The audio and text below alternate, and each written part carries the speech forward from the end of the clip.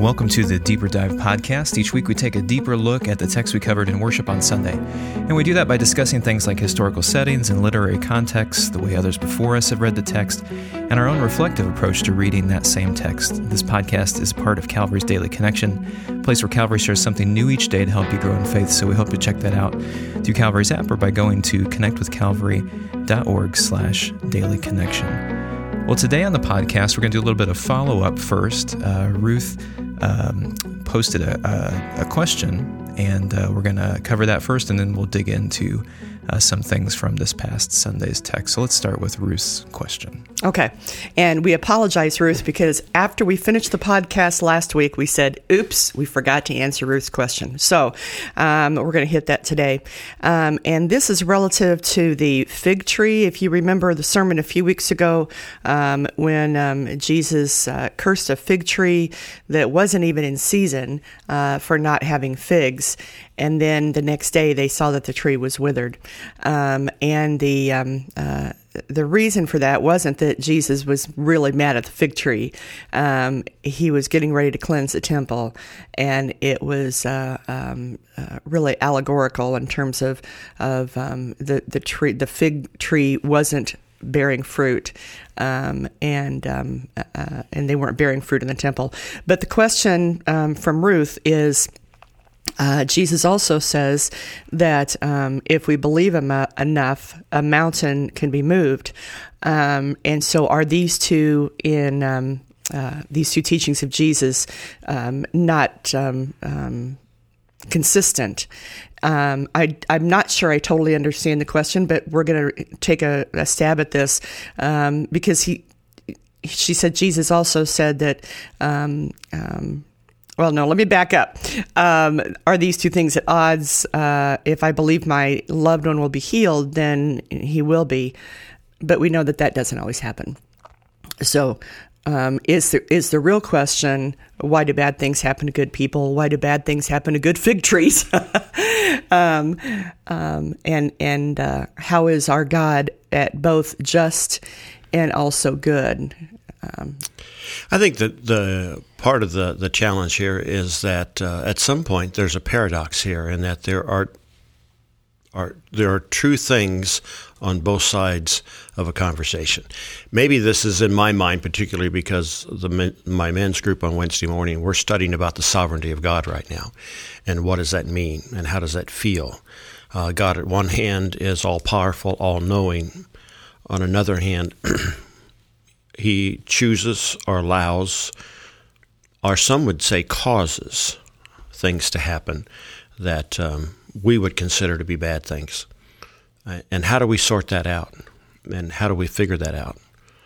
One of the things that I think Christianity maybe has done over the years, without starting down a critical road this morning, but we've failed at times to address these kinds of questions head on. Partly because there's a part of it that goes beyond my capacity to understand.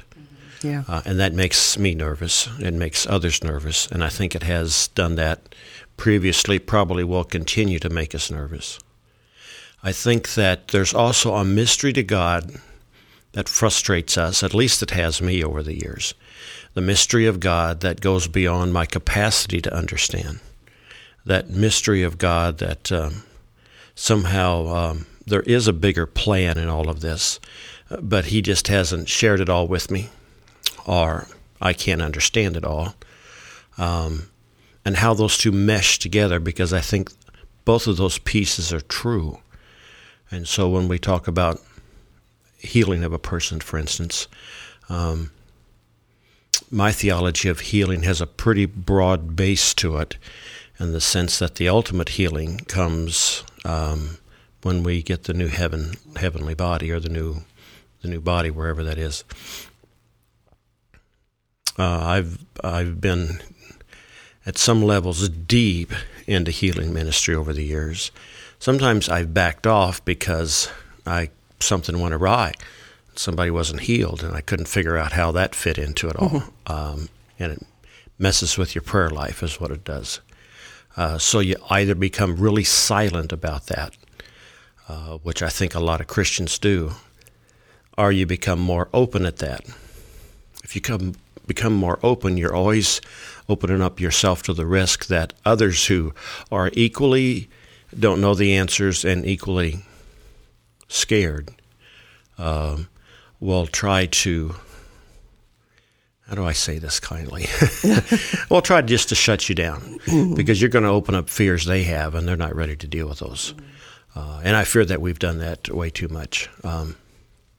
This whole study on the sovereignty of God on Wednesday morning, we recognized before we ever started last week, and this was the first week in this chapter, we've been going a chapter a week, that 1 week would not begin to encompass this conversation. There are parts of God that I don't understand. There are parts of God's plan that I don't understand. In fact, some days it's almost with fear and trembling that I say I understand God's plan at all. I mean, just because He is so far beyond. I read this morning, a child of mine had posted a post to Facebook. And that post was of a man, I believe of an English background maybe, just railing on how one could be so stupid as to believe in a God that would let bad things happen in a good world. And the fact that he'd much rather spend his eternity, if there is one, with the 12 Greek gods than with one God. And he was angry. Mm-hmm. My guess is something caused him to be angry. But my heart also breaks for those folks because they're being real and honest. And sometimes in our faith journey, being real and honest leads us to places of uncertainty, and we want God because there is some sense of certainty, some sense of parameter, some sense of foundation there. But without all of the answers, sometimes we find ourselves meandering through the forest and the trees. Yeah, and I think that you talked about this man being angry, and sometimes when our prayers for healing, that's particularly the one that I think is comes up most often. When our prayers for healing aren't answered, then we feel that God has let us down. And then we become angry at God, we become angry at the church, we become angry at everything that is represented by that. And that's not who our God is, that just goes around and heals everyone who asks for healing, who fixes everything but who our God is a God that walks with us through all of that. The question was, Jesus tells us that if we have the faith of a mustard seed, we can say to this mountain, be moved, and it will be moved. And that wasn't a literal sense. Jesus didn't say, go around and move these places on earth, these mounds of dirt on earth. But what he was saying is that we can deal with much more than we ever thought we could if we have faith in God, that we know that God is walking with us. That's how I've gotten through the very, very difficult times in my life. Not that God has taken away the pain or taken away the situation, but that God has given me the ability to walk through it and has not let me down through that. And man, that's pretty amazing. Because what kind of if you step back from this, what kind of a weird world would it be if God healed every person that we prayed for and then didn't heal the people that weren't prayed for? People would live to be 180 and miserable. If you really stretch that out, Right, because healing does have, at some point, earthly healing does have an end to it. Yeah. But the heavenly part of this, thy kingdom come, thy will be done on earth as it is in heaven, however that plays itself out, there is a hope and a promise for that that even though I can't explain everything here, that's what causes me. It's not the immediate circumstance. Right. It's the bigger picture, or it's maybe a depth of that. Right. I think that's some of the things that when we talk about millennials today, when we talk about younger people today, I think maybe that was even beginning in my generation way back when, was to ask some of these hard questions. And first of all, we were told that was disrespectful to ask them. Secondly, they were pretty much dismissed. And I think that the younger generation today is more willing to take the answer of "I don't know" than "don't ask me." I think they're more willing to start on a journey of trying to sort that out, even without definitive answers, rather than simply "let's don't talk about it." Right. And it is important to look at those scriptures that we feel in our hearts are at odds with one another and say, how can I understand these, alongside of each other? And we don't have to defend God. We don't have to defend God's word. We can just read it and understand it to the best of our ability and talk with others about it. And as when that happens in my life, and I look at two passages and go, what? The deeper I look into those, the more I understand each of them, even if I never come to terms with how they relate to each other. Mm-hmm. And so I think that that's really important. Mm-hmm. So I don't know, Ruth, if we actually got around to answering your question or not. I say that the question is a very valid question. It's probably shared with thousands, millions of other people, is how do we sort that out? And how do we hang on our faith in the middle of sorting that out? Right. And part of the courage is to say, I believe regardless of what happens. Part of that is tied up with loving God with all of our heart, even if I don't understand. Loving God with all of our mind, even if it doesn't make logical sense to me. All of my soul, all of my will, my emotions, my desires, continuing to love God, even though Proverbs 3, 5, and 6 has been a foundational verse of Scripture of mine. Trust in the Lord with all your heart, lean not unto your own understanding. That was always my biggest struggle, is because I wanted to understand. And then I began to sort out a bit one day, why is understanding so important? Well, understanding at some level leads to control. If I can understand it, I can control it. If I can somehow grip Adam and Eve and the dinosaurs, then I have some control over that. The same thing with our understanding of God. Again, just hang with me just a moment here. At some point, does our understanding, if we could understand everything that God did, does that bring us to a place where we can control God?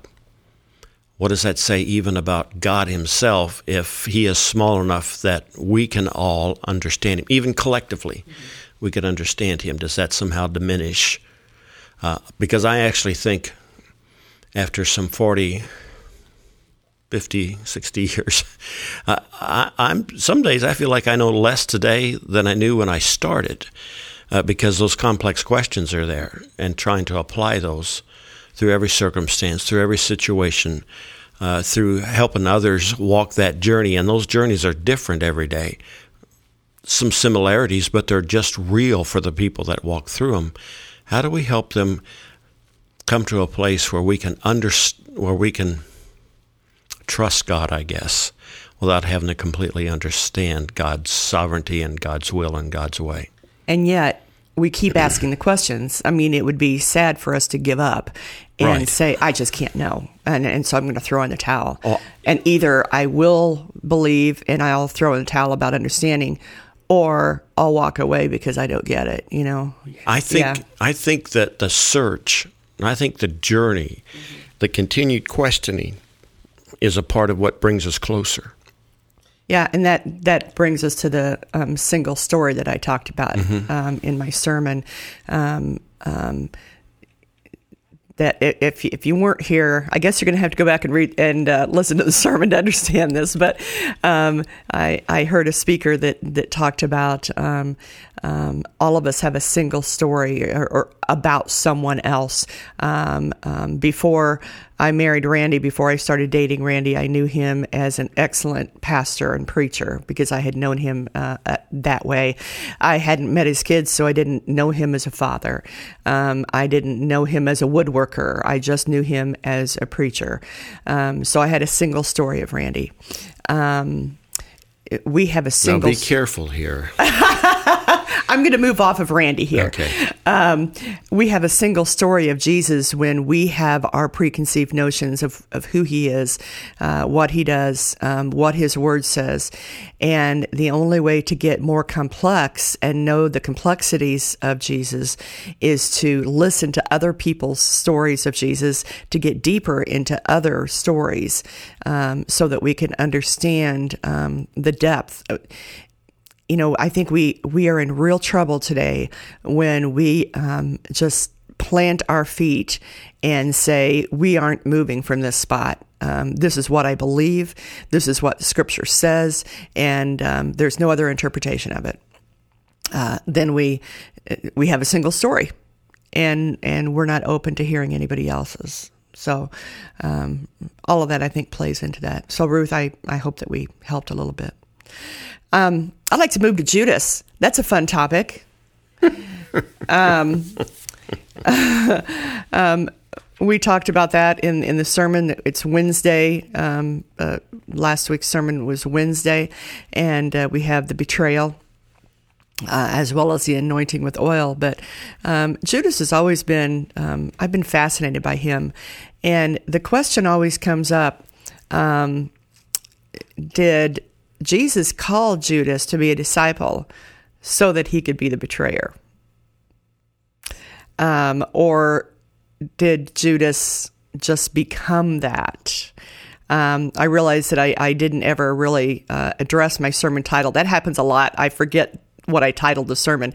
And yesterday's Sundays was the need for a traitor. And the real purpose of that sermon title was there a need for a traitor, somebody from the inside, so that they could arrest Jesus silently, quietly, and without, stirring up the crowds? Or could they have done that anyway? So, we can't answer that question, but it's an interesting one to think about. Did Jesus choose Judas to be his disciple for that very reason? I have a softer side for Judas. I think that I wish we would read more in the Gospels about other things that Judas did, because surely he led someone to Christ. Surely he did something right in all of this. And all we know really about Judas is what John said in terms of him stealing from the treasury, and then that he betrayed Jesus. I just have to believe that there was more to Judas than those two acts. Well, one of the Gospels speaks of he was filled with Satan. Mm-hmm.